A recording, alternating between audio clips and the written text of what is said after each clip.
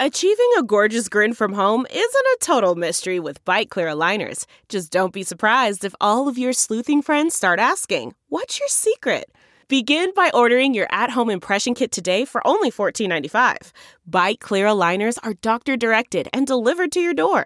Treatment costs thousands less than braces. Plus, they offer flexible financing, accept eligible insurance, and you can pay with your HSA FSA. Get 80% off your impression kit when you use code WONDERY at Byte.com. That's BYTE.com. Start your confidence journey today with Byte.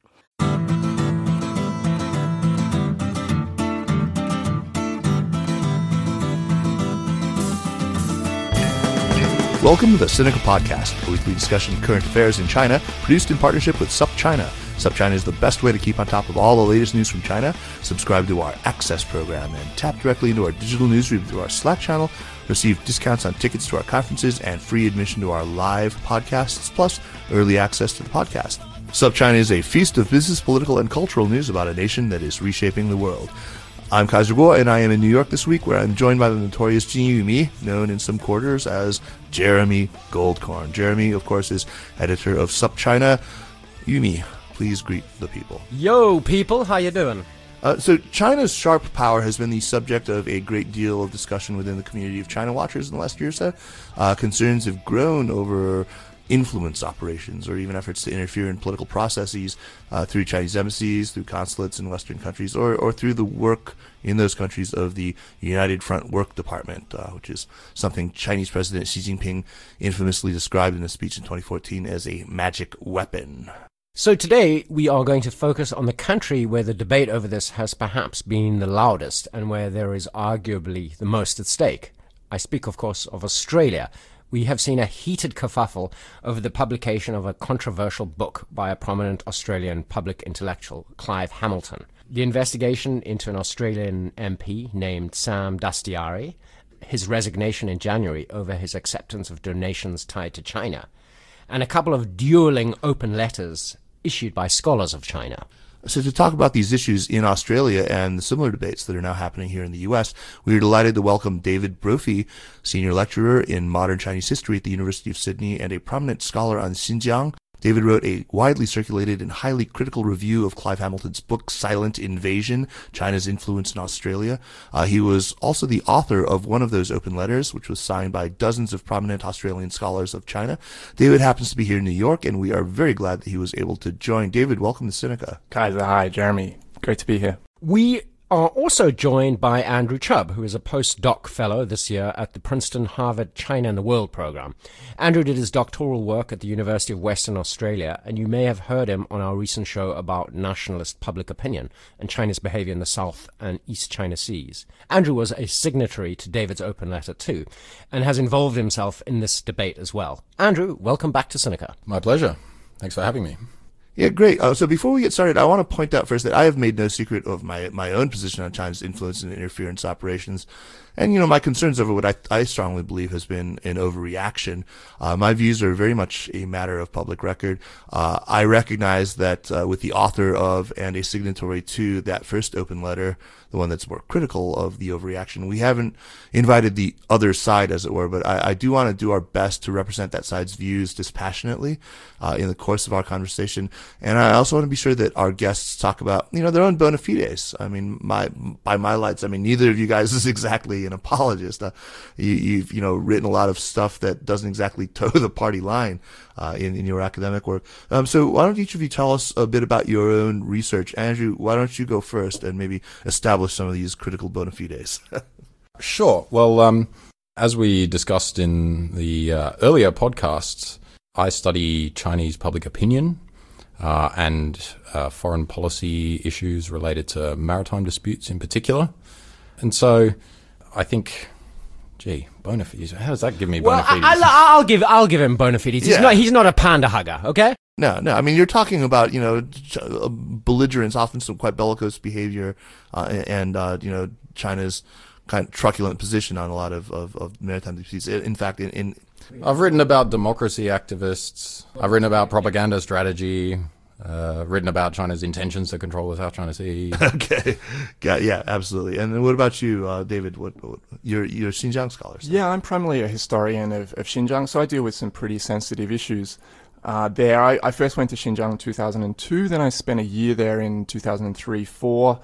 I ended up writing my first book on the emergence of a Uyghur national movement in the early 20th century. So it's a story that takes place on both sides of China's border in the northwest and touches on a whole range of issues that are extremely difficult to discuss in China today. So I don't imagine I'll be appearing on the shelves of Beijing's bookshops anytime soon. But alongside that, I do also write commentaries on the situation in Xinjiang and give commentary to the media as well. So I'm very committed to the importance of maintaining our legitimate criticisms of China and certainly resisting any effort to stifle that criticism. Okay, but let's talk about Sam Dastyari. What is he alleged to have done, and what lessons should the Australian public take away from the scandal he was embroiled in? Well, so there's two aspects to the Dastyari scandal as it's unfolded. The first concerns the question of political donations. So Sam Dastyari was involved in soliciting very large donations from some Chinese donors. One of them in particular, a Chinese Australian citizen, one whose citizenship application is still pending. And alongside that, he seems to have got himself into a quite intimate relationship with these figures to the point he was actually forwarding them his private bills for things like laundry and so on, which is certainly not a good look. So initially, that was the first thing to come out, and he took a hit around that. The second aspect to that was a story that emerged later. Involving a meeting that he had with one of these gentlemen, Huang Xiangmo, in which he is said to have indicated to Huang that, given that it was on the public record that Huang was, a figure of interest for ASIO, it might be better if they leave their phones on the table and step outside. And so somehow that came out, and this was blown up into a sort of an espionage scandal. And that was, I think, the final straw for Sam Dastyari. So that's basically the basics of There's actually a South China Sea angle to it too. Oh, really? There was, when the first time Sam Dastyari got demoted, it followed after the revelation of some comments that he made to Chinese media about the South China Sea being China's internal affair. This as an MP? As a senator, yes. But specifically to Chinese language media, he was feeding... As a certain politician in Australia once said, feeding the chooks. So sort of giving the media what they wanted to hear. Is that an Australian expression? There was a particularly nasty character in 1970s and 80s Queensland politics called Joe Bjelke-Petersen, who sort of ran a bit of a police state and at the same time kind of kept on top of the media pretty effectively by feeding them whatever it was that he thought that they wanted to distract attention away from his dodgy regime. So, David, I mentioned that you had written a review about Clive Hamilton's book. Maybe we should start by talking about the whole controversy over its initial publication and how that was handled. Can you review what happened for our listeners and tell us what the popular telling of this gets right and gets wrong? Yeah, so I suppose the first thing I'd like to say is that I'm very glad that the publication of this book wasn't prevented. It's very important that we can have all voices participating in this debate, and I really hope now that it doesn't attract any kind of litigation. Clive Hamilton did have some difficulty getting this book published. We don't have all the facts available to us, but the story as it's emerged in public is that the lawyers at the publishing house where he usually publishes his work were hesitant to take on this book immediately. They were continuing to look at it, requesting revisions, counselling delay, and Clive Hamilton decided that he wanted to get it out as quickly as possible, so took it elsewhere. Right, so it's not true. That's important to underline. It's not true that the book was actually censored in Australia or prevented from being published. It was that the publishing house wanted to take some extra time. And they were fearful of what? Well, the narrative that emerged was that this was ultimately a threat from Beijing. Now, Clive Hamilton was happy to admit that there were no specific threats, there may have been some wording in one of the letters from the publisher that they worried that some unidentified agents connected to Beijing may have a hand in pursuing the book after publication. But reading between the lines, basically what the lawyers were worried about was the fact that there were already defamation cases proceeding through Australian courts arising out of some of the reportage around this Chinese influence story throughout 2017. And Clive Hamilton's book was largely a compilation of that reportage. So it was predictable that it would contain a number of the same stories. And so it's not that surprising in that case that the lawyers at Allen and Unwin would be hesitant. Right, they cover their asses as lawyers are trained to do. Right? Yeah, I mean, the only way we can assert that there's any connection to Beijing here, there is if we simply assume that any Chinese Australian who would take legal action against the book in the aftermath of its publication would be acting as an agent of Beijing, and that's precisely the allegation that these people are taking legal action to contest. Who had actually taken some of the earlier legal actions against the reportage that you spoke of? Well, there's Huang Xiangmo and in fact, no. Is Huang Xiangmo have a defamation case? Chao Chak-wing definitely does. There have been 3 cases. And he's another very wealthy, ethnically Chinese Australian with ties to the mainland.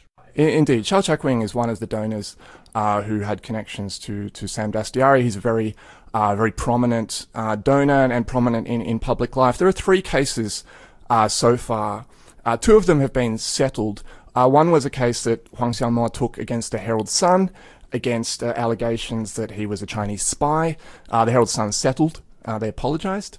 There was a second case involving one of the young Chinese women who was interviewed for the Four Corners story that is really at the heart of this story. And maybe you should ID that, the Four Corners story. Yeah. Yeah. So the Four Corners program aired in, I want to say, sometime early in the second half of June 2017. The title of the program was Power and Influence. Yeah, Power and Influence.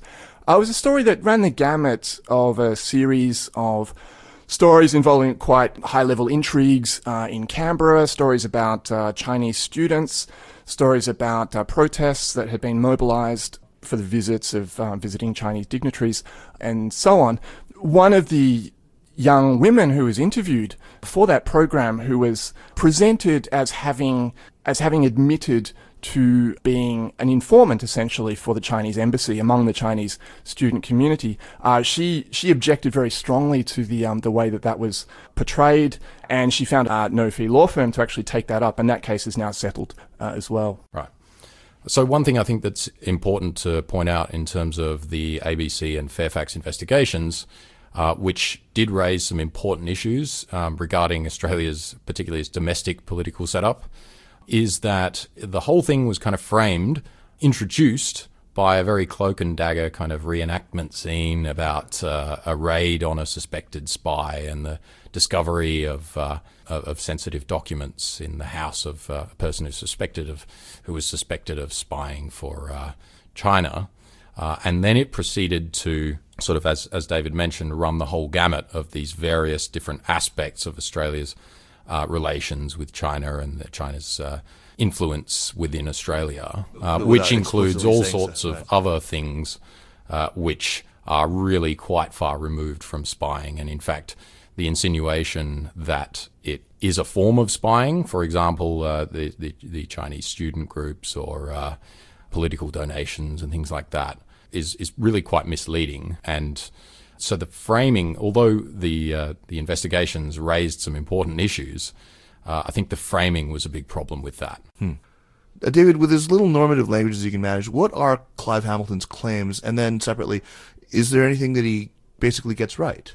Right. So the claims really run the gamut from very big picture issues. So the first chapter essentially claims that China has as its ultimate goal reducing Australia to some kind of vassal status, including up to the point of actually making territorial claims on the Australian mainland. That he considers that a distinct possibility in the future. It then runs through a range of different issues that are set within that larger background. This includes a very strong point that comes through as his emphasis on China's success up until this point in co-opting, subverting a range of institutions and elite groups through politics, the media. He paints a picture of the Australian elite as essentially pro-Beijing and inclined to sell out the interests of ordinary Australians to further their mutually beneficial relationship with China. There's a number of other aspects that he touches on in terms of China's specific activities to restrict the free speech of Chinese citizens in Australia. That's a whole other sphere that's worth discussing as well. And he talks at length about this issue of sort of citizen spies, which kind of ties into the whole of society threat that's been talked about here by Christopher Wray, the public. Which is the notion that just ordinary Chinese people, you have to be suspicious of them because they're informal agents of the Chinese state. Right, and that's sort of on record there in his public testimony. This is achieved in part by a methodology of connecting the dots from party through United Front to community organisation down to, say, student association, and then just sort of collapsing those links. So you get to the point where student organizations on campus are simply arms of the Chinese Communist Party, that the student activity, therefore, has to be seen within the terms of a national security threat. There's various different points at which he, I think, pulls out Chinese actors from a wider context of comparable activity, which then allows him to link all these different stories together that creates the impression of a systematic, coordinated Chinese campaign to achieve these ends. And I think that is part of the real problem with the book, that it's not so much that the stories that he's pointing to, the facts that he's presenting don't exist, but the way that they've all been framed in terms of this bigger picture of a concerted Chinese effort. It's connected dots to create sort of a conspiratorial... And the dots are real, basically. Well, look, take the Dastyari. Has been... The Dastyari case, for example, I mean, the donations are real. Sam Dastyari was clearly willing to spout a much more pro-China position on the South China Sea to solicit these types of donations. But unless we see that within the wider context of a political system which is really awash with money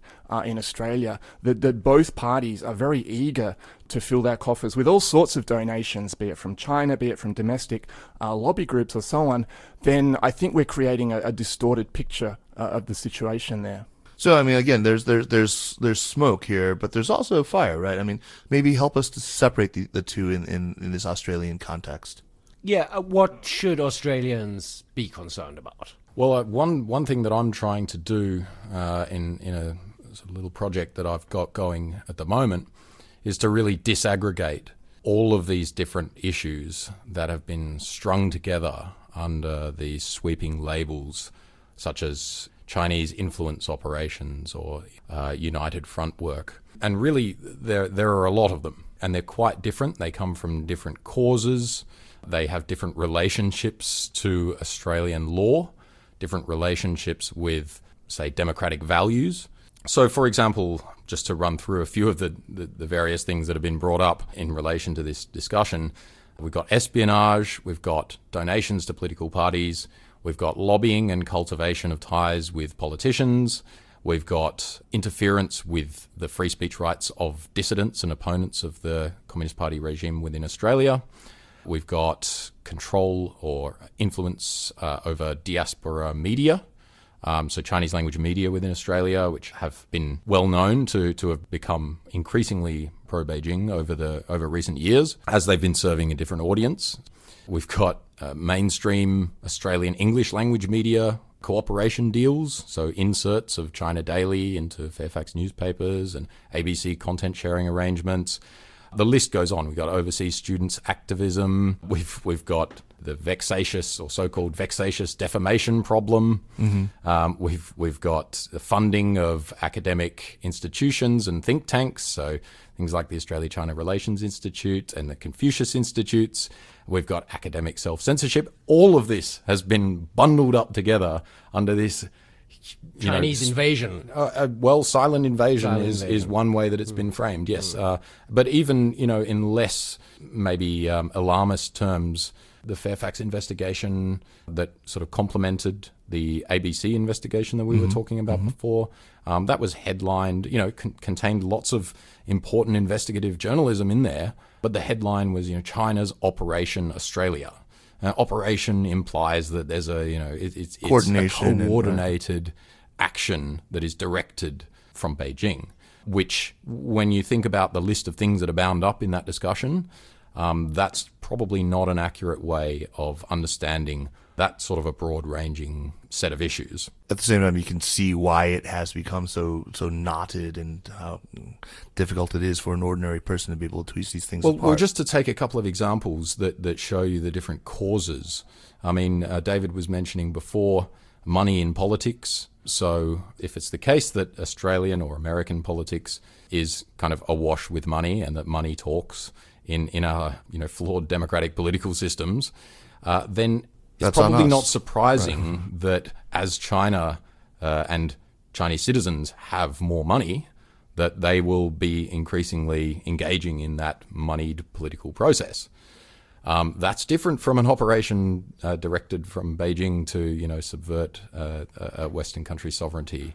Again, if we look at, say, Chinese students engaging in nationalist challenges to their lecturers, challenging them to not refer to Taiwan as a country, or to demand that maps reflect China's view of different territorial disputes. It's not at all clear that the consulate is telling them to do that, and it's not something that you can necessarily jump to that conclusion about.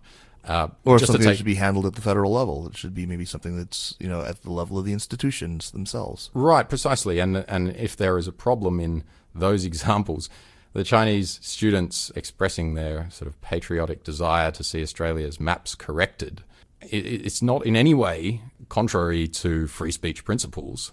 They can make that demand. They can make that request as loudly as they like.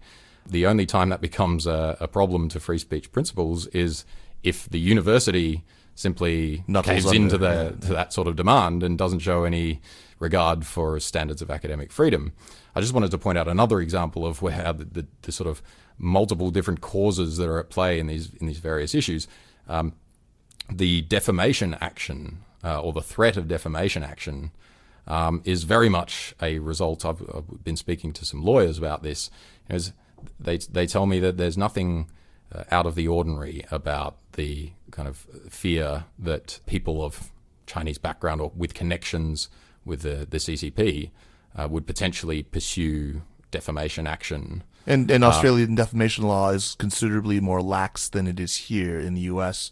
Australian defamation UK, law. right? I mean, legal scholars have a fairly strong consensus that Australia's defamation laws have major problems in terms of defences of things being in the public interest and responsible journalism not being adequate to allow free speech.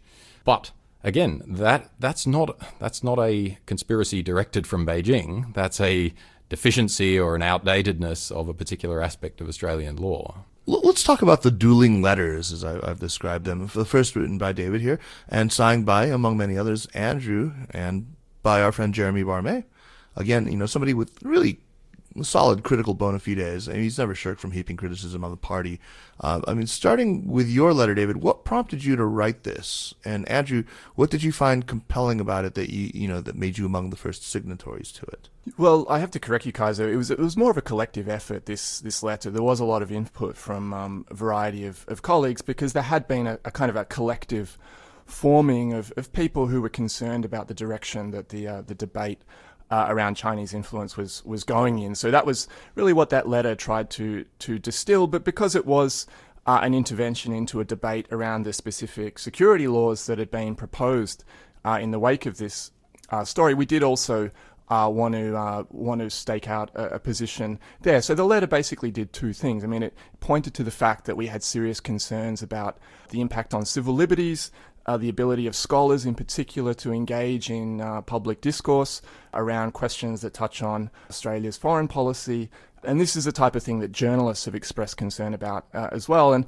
they've actually received some guarantees in the revised legislation that they'll be protected, but there's nothing for academics yet. But the second point that we were trying to make in the letter was that we felt Parliament would be proceeding under a misapprehension were they to enter into this debate on the assumption that, yes, the community of China scholars in Australia had consensus that China was this immediate threat to our sovereignty, that we wanted to really indicate that a lot of us had qualms and misgivings about various aspects of the debate as it had been conducted, and also the fact that we wanted to caution politicians as they engage in this debate. We have to be really careful that this doesn't spill over to create fear and paranoia towards the Chinese Australian population. Which Australia has a long history of. Absolutely. I mean, this goes back right to our founding moments. The first act of legislation to be passed by the Australian Federation was, of course, the White Australia policy.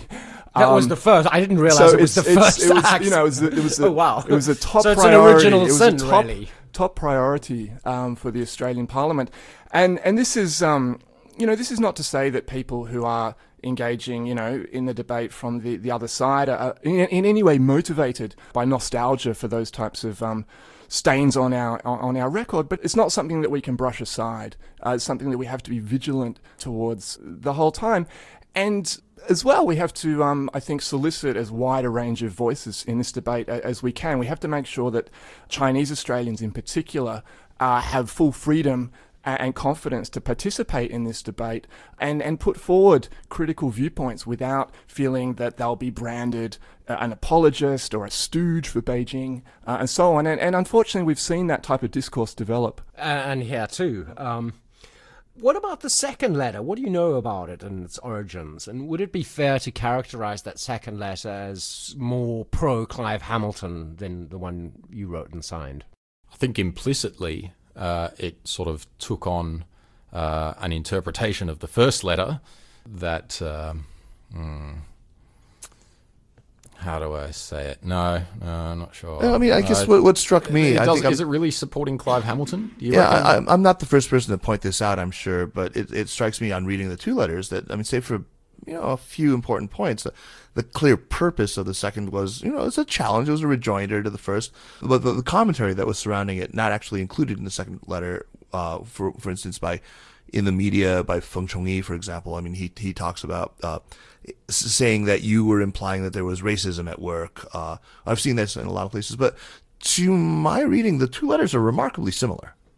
They actually make the same sorts of appeals to, the openness of Australian society and... Yeah, and I actually wrote a piece a few weeks ago trying to identify, in fact, just what the disagreements were, because they are actually a lot less than the sort of original letter and then rejoinder that sort of seemed to be correcting the record type of thing. That kind of setup would suggest. One thing that I was able to, in that article, I sort of distilled it down to sort of 4 points of disagreement. Mm-hmm. One of them being the scope of CCP activities within Australia. So as David was mentioning before, the rolling together or the connecting of dots that range from all the way from espionage to, say, student activism and things like that, vexatious defamation claims, whether you roll all of that together into one China's Operation Australia, or whether you say that the Communist Party, conducts a range of political activities in Australia, but not all, pro-Beijing, pro-China speech within Australia is necessarily directed a result of this Beijing-directed United Front strategy. So there's a disagreement there in terms of the scope of what is in fact a result of the Chinese government's attempts to exercise its influence abroad. Mm-hmm. Another disagreement is sort of over this question of racism. So the second letter's premises really seem to be that the first letter somehow implied that the debate was motivated by racism. And in fact, the point that was made in the first letter was actually that it's the inflammatory and sort of uncareful, alarmist language that risks fanning racism at the margins. Not that the people who are engaging in this discourse are racist, right, but rather that it has the effect of increasing racism. And there's been evidence of that already within Australia. Not surprising at all. Right. Not particularly surprising in the immediate aftermath of the kind of storm that emerged in the middle of last year. Another disagreement sort of concerned the idea of sovereignty. So, and the idea that there is a sort of a systematic scheme on the part of the Communist Party to undermine Australia's sovereignty, when I think we can probably all agree that there have been violations of Australian sovereignty in terms of things like, say... Would you consider the censorship of the Taiwan fish a violation of sovereignty? Jeremy, you want to explain that really quickly? I should do Taiwan that. So fish. if you're not aware of it, actually, why don't we get an Australian to explain it, David? Can you tell us what happened? So as far as I'm aware, this took place in Rockhampton, which is in the north of Queensland. So that we can summarise for our readers as pretty Australia. Remote part of Australia by Sydney side standards, anyway. There was an artwork being installed in a public space. This was produced by a young girl, very young, 11, I think, who's at least her mother was Taiwanese. And this was a sort of animal shape, I think some kind of horse perhaps.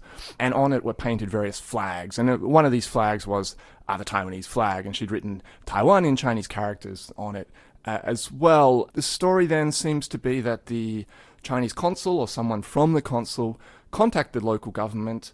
We don't know exactly what they said, but put pressure on them to deal with this before the opening of some kind of trade fair in Queensland at the time, and they complied. They complied with this, which they explain their compliance in a sort of strange way too. Yeah. Yeah, he said they were bound by Australian foreign policy. I think that was although they're sort of, I think, making things up on the run now at the moment. They seem to have been extremely out of their depth in dealing with all this, which is often the case. You know, these things arise in places where people are least equipped to deal with them. You know, it's like the business school classrooms on our campuses and so on. There's clearly no law in Australia that says that every work of public art must comply with Australia's foreign policy on the status of particular countries. And I think it would have been quite straightforward for the council to simply tell these people that they were barking up the wrong tree and they weren't going to back down. Effectively, that a year 11 student's drawing of a fish with a flag of the Republic of China on it is not a matter of foreign policy anyway. It does not rise to that. But this is a good example this is of that sovereignty question. Right. And you had one for more, some people, that's a violation of sovereignty that they even asked this council to do something about this offending flag. Whereas, from my perspective, I would not see that as a violation of sovereignty. I would see that as a case of the council failing to uphold sovereignty, uphold the civil rights of citizens and artistic freedom. But that's different from a violation, of sovereignty. Absolutely. And you see a fourth difference between the two letters. Yeah, so the fourth difference to the letter is really the relative emphasis on domestic versus international threats to civil liberties within Australia. The first letter was really, as David mentioned, a response, in fact, a submission to the parliamentary review of the bills, introduce sweeping changes to Australia's espionage laws, as well as introduce a foreign agents registration system, and ban donations from any foreign source to Australian political parties. So the first letter regarded that as being a more immediate threat to academic freedoms than the various actions that have been highlighted on the part of the CCP and of Chinese citizens, whereas the second was sort of speaking more in support of getting some legislation through the parliament as a matter of priority. Right. Whereas the first letter is sort of saying, well, we need to step back, take a deep breath, disaggregate the issues, and consider this carefully. So the second letter was a little more gung-ho, I think, in terms of... Yeah, I mean, this is what I've said on my argument boils down essentially to, our interest is to preserve this civic fabric that we hold so dear. what is the more pressing threat to it, the actual Chinese influence operations or our propensity to overreact to that threat? Precisely, yeah. Right. So, I mean, I think the three of you at least are all in broad agreement on this. What about the China-watching world in Australia? How much of a schism is there on the attitude towards this issue?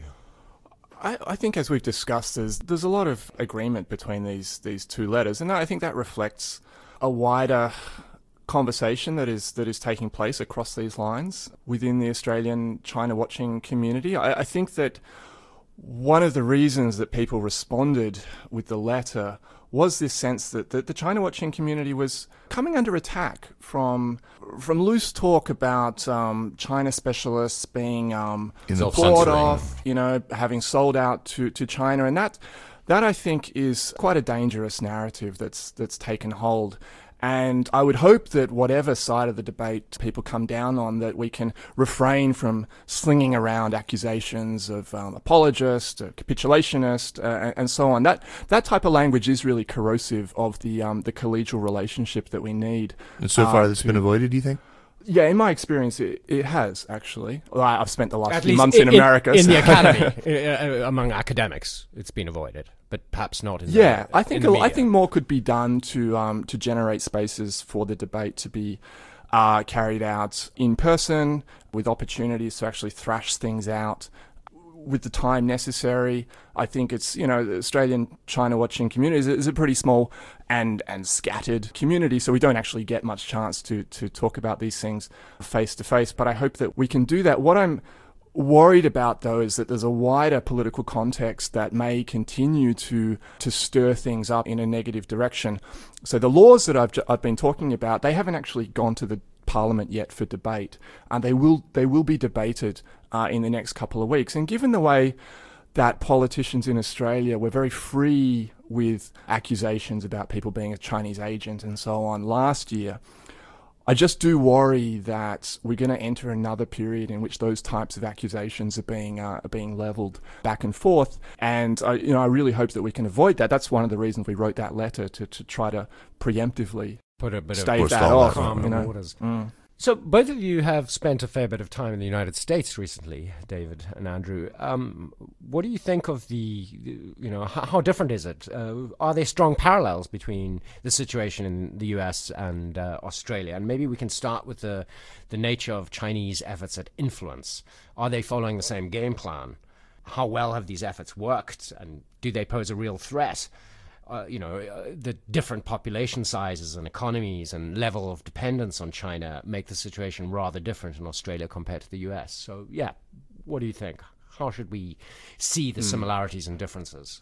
Well, the demographics are quite different. And, of course, the basic geopolitical context is, of course, quite different. So Australia is an American ally, but it's located in a region where China clearly would like to weaken the American alliance system. And so that's the context in which this is being discussed in Australia. When you're talking about China and America, you're dealing with the great power rivalry that's at the centre of all this.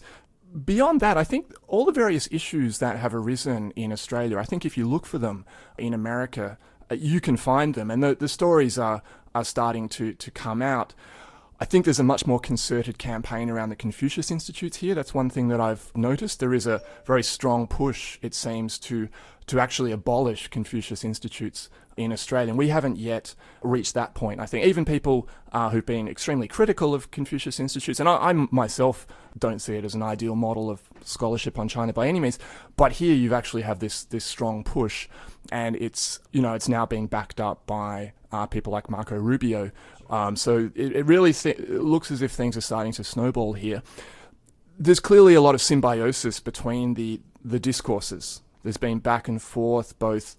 My perspective actually is that it was the talk about Russia in America that actually provided a bit of a template for a way to talk about Chinese influence in Australia. You had people like James Clapper come to Australia last year. He said what Russia did to America, China is doing to Australia. Hillary Clinton was just out in Australia actually saying the same thing. Then the story developed in Australia, and then it was in a sense, exported back to America by people coming over here and talking about, Australia as the canary down the coal mine. Right. I think that the narrative that a lot of people in America have received about Australia has been very much dominated by that alarmist perspective. So I've described Chinese influence operations in the United States, at least, as being clumsy and ham-fisted, as being obvious, sort of discernible from a mile away, as ineffective, in part because of its, inelegance and everything, but also because we have a certain natural immunity to it in a plural society, or we ought to, at least. Illiberal ideas and influences just aren't supposed to take root. Although I have to wonder whether our immune system has been compromised recently. But in any case, they're also, and this is what I really want to talk to you, is they're mainly defensive. It isn't like they're trying to undermine epistemic norms or as the Facebook ads that Russia took out seems to have been, to pit people against one another on the issue of race. There's no effort to do that. It seems, by my lights at least, to be focused on deflecting or diminishing criticism of China, to sort of plowing the field, for more acceptance of a PRC narrative. I'm not sure that necessarily is just defensive. Okay, though. That's what I'm asking. Where do you see the offense? Well, I think defense and offense obviously depends on what you see as the status quo. Sure. Offense being something to change the status quo, and defense being something to preserve it. But I mean defensive of China rather than trying to defensive of China's image and its reputation and its China story and its narrative. In an increasingly offensive manner. There have always been people outside of China expressing a range of views about the CCP, about reforms in China, about the Chinese foreign policy, the way things that should go. And I do think that there is an increasingly strong effort on the part of the party state to try to shut that down. And so from that perspective, I think you could certainly say that there's an offensive aspect to it. If you want to frame that overall in a larger kind of idea of defense of China's image throughout the world, take that to its logical endpoint, then you basically got China kind of cleansing the world of criticism of China. Still, I think it's qualitatively different than what Russia has been alleged to have been doing. Yes. I think the anxieties around China and Australia do derive from a very real policy dilemma that Australia faces. It's the one that people like Hugh White have long been pointing to about the question of maintaining our staunch pro-American foreign policy while being so dependent on China for our financial prosperity. And that's a very real question. My position is not just that everyone should just calm down, we can just continue. There's no contradiction here. We can continue to get rich and be an American ally. I think that there's clearly signs that there's a question mark as to how sustainable that will be. And I think that is what's really been the driving force behind this turn on the part of the Turnbull government towards a more confrontational stance towards China. I think that is what has led to this new wave of reporting around Chinese influence, which doesn't correspond to any actual strong uptick, I think, in Chinese activity. But there is something there for Australians to be concerned about and to grapple with. My perspective is that it's very dangerous for us to imagine that we can commit to continue to play this role of backing up a heavy militarized American presence in East Asia. I think that just in the long term, that's not viable, and that's going to get us into a very messy situation. As much as we would like to imagine that we are in there fighting for democracy and rule of law or things like that, actually what history shows is that engaging in a great power rivalry in a place like Asia means that we're inevitably going to get our hands dirty. Right. I think we need to think about ways to diffuse this conflict before it gets to that point. Let's go back to the US. In May this year, there was a Wilson Center. It's a think tank in DC, and Kaiser spoke at the event. And the event was all about Chinese influence operations. A man named Wang Huiyao, who heads a think tank that looks at, among other things, returned students, was originally scheduled to speak, but he dropped out after Senator Marco Rubio went after the Wilson Center for not disclosing that Wang had some affiliation with the United Front Work Department. I mean, it took me a minute on Google to find Wang's affiliation with the United Front, so I hardly feel the Wilson Center was guilty of hiding anything. And I thought it was extremely regrettable that the guy didn't show up, because I would have liked to hear what he would have said. Exactly. But I appreciate he was probably in a pretty awful position. What did the two of you make of that situation?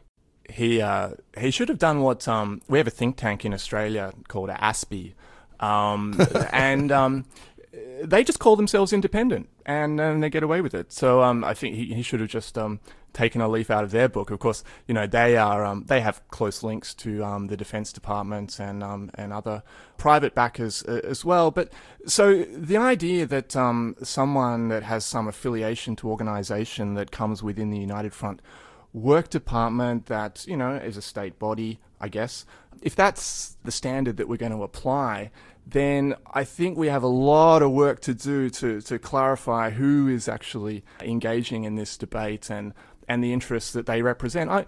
I'm more than happy with the idea that institutions have interests that influence the way in which people present themselves in these discussions and so on. Everything I do as a historian is designed to train my students to take those factors into account, make allowance for them, and then interpret the information that they're presented with. I just think there's been so much emphasis on that side of the debate. People seem, at the same time, very resistant to discussing the possibility that there are people out there with institutional interests in exaggerating the China threat. I think that's also an aspect that we have to look at.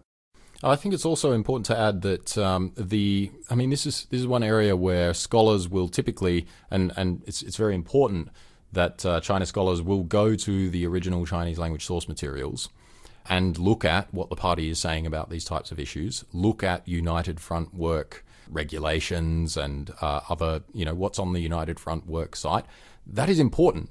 But at the same time, it's really important to bear in mind that being within the target range of United Front Work and doing something that is in accordance with China's interests does not necessarily mean that you are carrying out United Front Work. For example, Chinese students at an Australian university who might raise some kind of question, as I mentioned, of their lecturer, and as they would see it, that's they're taking patriotic action to sort of uphold the image of the motherland or the ancestral land. And that is very much in accordance with the stated goals of United Front Work in numerous documents that identify Chinese overseas students as being an important target of United Front Work. But that doesn't necessarily mean that they're doing it because of being targeted by United Front Work.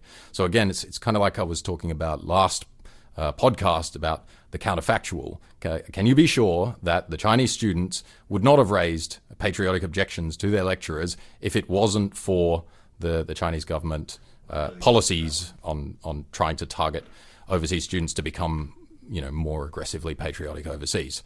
You have to consider whether they did that because the government told them to, or whether in fact it's possible that they had patriotic feelings anyway and that they were going to do that anyway, because otherwise it gets very dangerous, and you're sort of looking at a situation where you're going to kind of impute someone's motives and sort of take away their rights to free speech, essentially, in a context like Australia, on the basis of an imputation that their views just align with, correlate with those of a foreign government. That's right.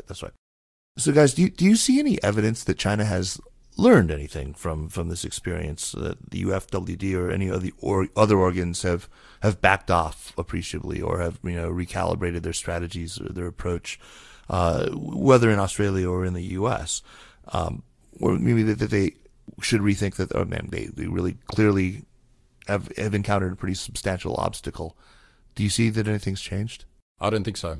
Yeah, I'm going to just jump in on that and say I don't think so, because I think they're the latest incident, for example, over the Taiwan bull with the Taiwan flag fish on it, just clearly shows that the cadres out there who have responsibilities are kind of interpreting their instructions as including continuing to assert China's politically correct positions overseas, doubling down with increasing force. And we've also seen it in the merging of the Overseas Chinese Affairs Office into the United Front Work Department. They're obviously not that afraid of the label United Front Work being bandied around. This is really, it's terribly unfortunate, but I think so much of this grows out of this problem that, I've talked about that in the talk that I gave, where there's this terrible incongruence between Chinese ideas of nationality, of civilization, of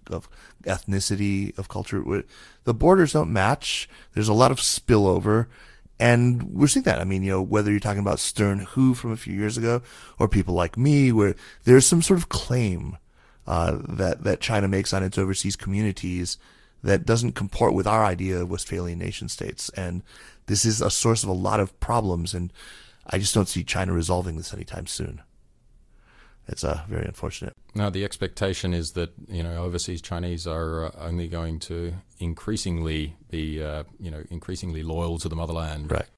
And boycott Gap if they put the wrong thing on their T-shirt. So we're getting towards the end. Maybe we could end with a question about where you see things going in Australia from now.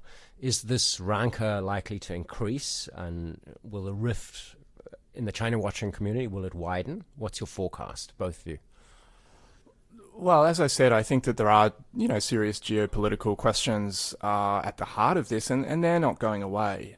I think that there is a serious debate to be had in Australia about the viability of the American alliance. I think that we really need to be looking for ways forward for the Asia-Pacific region that take us away from the possibility of economic conflict turning into military conflict.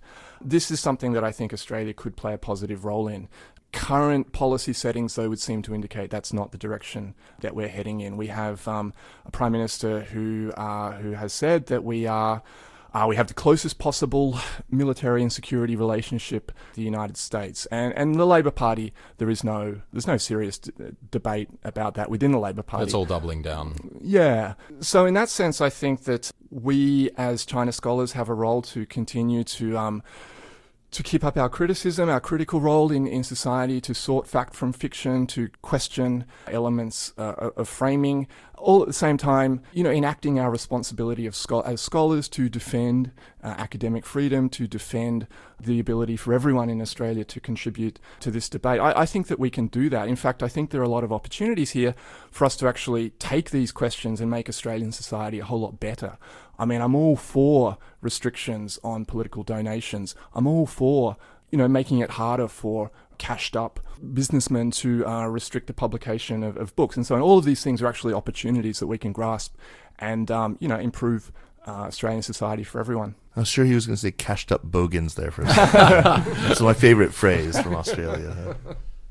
That was great. Andrew, thank you so much for joining us again. David, great to finally have you on the show. Next time, Xinjiang, please. Yes, Xinjiang Definitely. Next time, absolutely. Before we pack up, let's make some recommendations. And before we do that, I do want to remind our listeners that the Sinica podcast is powered by SupChina. Sign up for SupChina Access and show your support for Sinica and for the site and for the newsletter. Check out our growing catalog of podcasts in what we're now calling the Sinica Network. In addition to Caixin Sinica, we've also got the Pan Daily Tech Buzz China with Rui Ma and Ian Liu, who are giving a really quick lowdown on the week's top tech news. Find it all wherever you get your podcasts. Recommendations, Jeremy, why don't you kick us off? Okay, I would, as somebody who's never really been interested in martial arts, I was quite surprised to really enjoy a book that I was sent a review copy of called Bruce Lee, A Life. Oh, I It's a got that one biography too. of I haven't Bruce read that. Lee. It's good. Fantastic. Huh? Oh, wow. I mean, all kinds of details that I didn't know that, such as Bruce Lee has got a bit of Jewish blood. Bruce Leibowitz. The author is Matthew Polly, and it's, even if I'm not at the faintest bit interested in kung fu movies or Bruce Lee or martial arts, but I really, really enjoyed the book, and maybe I will become interested from now on. Just relatedly, Ron Emitter has that new series called Chinese Characters, where he does sort of Chinese history in 20 Chinese lives. One of them is Bruce Lee. I heard it. It's, it's like 13, 14 minutes long, but it's really good. I mean, I learned a lot from listening to this as well. I had very little knowledge about the man. Fascinating. David, what do you have for us? Well, we didn't get much chance to talk about Xinjiang today, and it is on my mind a lot because of the terrible situation there at the moment. So it's just hot off the press. I haven't even had time to read it fully myself, but there's research out just today by a German scholar by the name of Adrian Zenz. And Ryan Thum, my friend and colleague, he has a follow-up piece in the New York Times. And this is dealing with the issue now that's on everyone's minds, the question of Uyghurs being rounded up and put into re-education camps. I don't know how much education's going on. These are camps that people have been thrust into. Most people with no real idea about how long they're going to be there for. Various types of routinized political training activities, and as well as some pretty harsh physical treatment as well. So from what we can gather, this is something I think everyone who engages with China these days has to be aware of. Everyone who's having conversation about state of affairs in China today, this is something to bring up.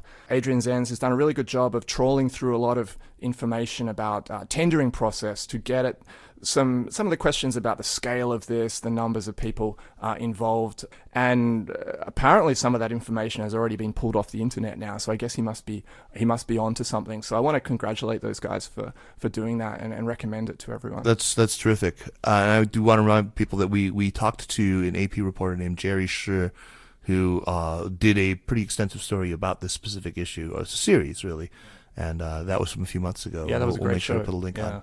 Thank you. But we would definitely like to have you back again, David, to speak I would love of your to. major Would area love of to. focus rather Come than down to visit open letters. Visit Ryan down in Durham Let's do it. while you're down here. I mean, Let's do it. let's do it. We'll come into the Sinica South studio and do a recording on this. For sure. Very, very good. Great. Andrew, what do you have for us? Well, in keeping with the Australian theme, I'm going to recommend something released last week by the Lowy Institute called the Asia Power Index. Oh, wow. That was so much fun to play with. It's a lot of fun to play with. And I think that's one of the really strong points about it is the way that it actually lets you, because at the end of the day, these types of indices, quantifications of intangible things like power, are ultimately, there's a level of arbitrariness to them. And so one thing that's really impressive about that is the way that it allows you to play around with the weightings according to your own views of what matters more and less. I also think that some of their measures are actually quite interesting. They actually went to the trouble of checking the Google sort of prominence or the Googleability, is that the right word? The Googledness of each country, which I think is actually a really interesting and potentially very used index. Not a lot of people Googling Laos, I guess. Right, precisely. And certainly levels of kind of prominence in other countries' citizens' minds. Right. Of course, they would need to have done it for Baidu instead of for China, Google in China. Another one was visa-free entry agreements, so the ability to travel visa-free to other countries as being I bet that correlates a lot with a lot of other power sort of indices. Right? Yeah, I just thought that Very strongly. cultural power is always one of these really amorphous and kind of vague concepts. So I was impressed by the way that they went about trying to actually get some handle on it. That's a great recommendation. Yeah, somebody, a listener actually sent me a link to that, and I spent a good hour just sort of futzing around with it. Tons of fun. That's a great recommendation. I want to recommend a book called Strangers in Their Own Land, Anger and Mourning on the American Right by a Berkeley sociologist named Arlie Russell Hochschild. It takes its place alongside a number of books that try to sort of scale the empathy wall and take us into the mind of the Trumpist. I mean, in this case, it was pre-Trump is the Tea Party. Trump is a figure in it. He's already launched his candidacy at the time this book starts. And she does extensive interviews with Tea Party activists and with extraordinary folks in a couple of parishes in Louisiana, and She comes in really interested in this one thing. These are places that are so toxic in terms of what the oil refineries there have done to the environment, just killed all the aquatic life in the bayous where they're living, where people have just ridiculous rates of cancer, and yet they are dead set against environmental regulation. They're anti-EPA. They see the sort of the tree hugging liberals as the problem, despite having suffered so much. So she comes in looking at that inconsistency and sees how it's not really able to surmount the narrative that they have about being in line and waiting their turn, and then the liberal establishment having helped these other people to jump the queue in front of them. It's really quite powerful, and as somebody who's always sort of advocated for cognitive empathy in thinking about Chinese people, I mean, I think I'd be a hypocrite if I didn't, encourage us to do the same. Although, you often say that "f those people." I do. If I may quote directly. I do. So perhaps you could do with a I could more, use with some cognitive more empathy for the Anyway. fuck them empathetically at least. It's a more valuable book, I think, than the other one that gets mentioned a lot, which is J.D. Vance's Hillbilly Elegy. This is very good. David Brophy and Andrew Chubb, thank you guys so much for taking the time to talk with us about this really, really, really important issue. Pleasure. Thanks, guys. It's been fun. Yeah. David, what's your Twitter handle again, if you want to get people? I am on Twitter. I go by Dave Brophy. I tend to alternate, but on Twitter I'm Dave. So just Dave/Brophy. Underscore. That's me. Dave underscore Brophy. Okay, and then Andrew, yours is Chubo. Is that right? That's correct. Chubo. Well remembered. Okay, all right, excellent. And thanks, and we hope to have you back again soon. Jeremy, man, great to see you in New York over the past couple of days. And you're flying off to Prague tonight. I am going to Prague, it'll be fun. The Sinica Podcast is powered by SupChina and is produced by Kaiser Kuo and Jeremy Goldkorn. Drop us an email at sinica@supchina.com. Follow us on Twitter or on Facebook at SupChina News. And don't forget to leave us a positive review on iTunes or wherever it is that you go to get your podcasts. Thanks for listening, and we'll see you next week. Take care.